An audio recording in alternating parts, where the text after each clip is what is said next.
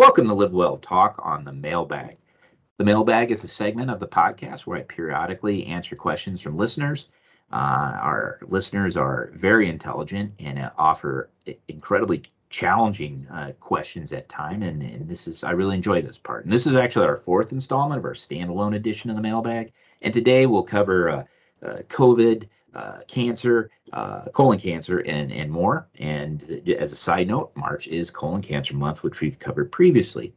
Prior to getting the mailbag and the questions, I think the biggest change in the last week as regard COVID is the CDC changed the masking guidelines, which significantly changed the landscape. And what they did is and I think it's a reasonable change, is they looked at hospitalizations and stress on the healthcare system rather than just positive cases. And I think the Omicron being mild in some patients led to more cases being reported, and that led to a higher community transmission recording. And I think this new guidelines are a relatively big change, but it's had significant positive influence, and I think it was the right decision. But also, healthcare institutions, nursing homes, hospitals, clinics, they are continuing to mask always as if it's still high transmission. It was not involved in that. That new guideline does not apply. All right, now for the mailbag. Our first question is from Michael. Can you explain the Omicron BA.2 variant that's been in the news? What is a subvariant, and is this more or less of a concern than the original Omicron? The BA.2 variant is just slightly different than Omicron, so it's a subvariant. It doesn't change enough to get its own Greek letter of the Greek alphabet. And the BA.2 is felt to be more transmissible than Omicron was, so it spreads more rapidly or easily can be spread. But at this time, we don't know if it is going to be of significant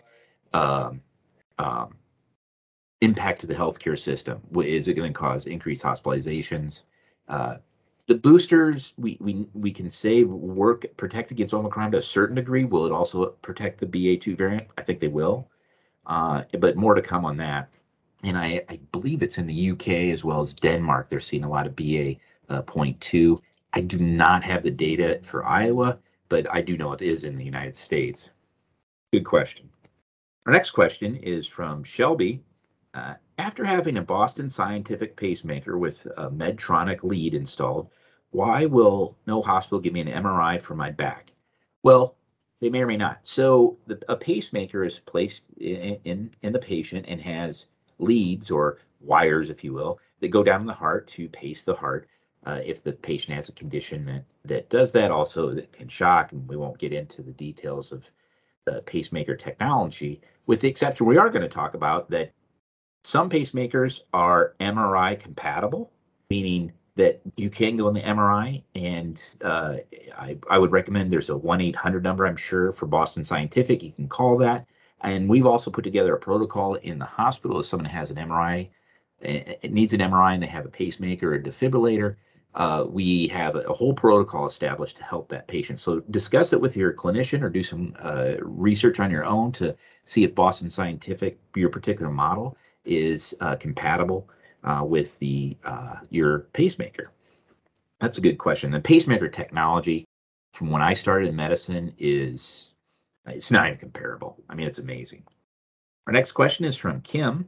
As COVID-19 safety measures continue to go away, what are your recommendations for someone who is immunocompromised to remain safe while going out about their daily life? I think this gets into to mask or not mask. If you feel comfortable masking in crowded areas and you're immunocompromised, I think that's very reasonable. There will be some protection. Additionally, I think an individual that's immunocompromised should always get a flu shot, should be up to date with their vaccines and boosters. And if they have a significant immunocompromised state, the CDC has a definition for the high risk, and that is an active treatment for a cancer, previous organ transplant, or you're on a medication like for rheumatoid arthritis or inflammatory bowel disease that lowers your body's ability to fight off infections. Then those patients also can get a prophylactic monoclonal antibody that's available. So I think that's the first checklist. And then wash your hands frequently, the other things that we've discussed. But I've come to appreciate during the pandemic that air movement has a significant, which totally makes sense, has a significant influence on the transmission of viruses, and particularly airborne viruses. And that circulation of air is significantly influences that transmission and the probability of getting sick.